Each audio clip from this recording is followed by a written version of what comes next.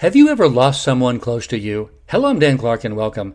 This week I received a text from my niece, my sister's daughter, and we talked briefly about my sister's death over 15 years ago. It brought back lots of memories about what was going on in that time. It's very sad for all of us as we lost a second sister to a very sad disease.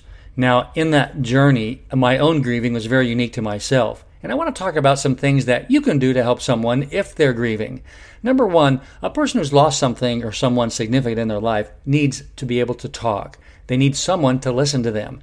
What that means is this. If you're with them, simply listen. Don't tell your story. Don't talk about your losses or the things that happen in your world. What they really need is to be able to express and to let go of what's happening on the inside of them.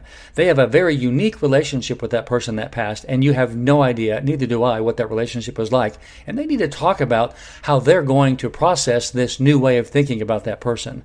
Another thing is let that person who's grieving make their own decisions about what they want to do. If they don't want to eat, they don't want to go for a walk or go to town or a hug or a touch or whatever, just honor their choices because that is so important. This grieving process, again, is not only very unique, but it's a process that they're going through that will allow them to heal and come out on the other side to be their best person. I know you can do this for me, and please make sure that you are doing the best that you can to support those who have had great losses in their life. I love you. I'm Dan Clark.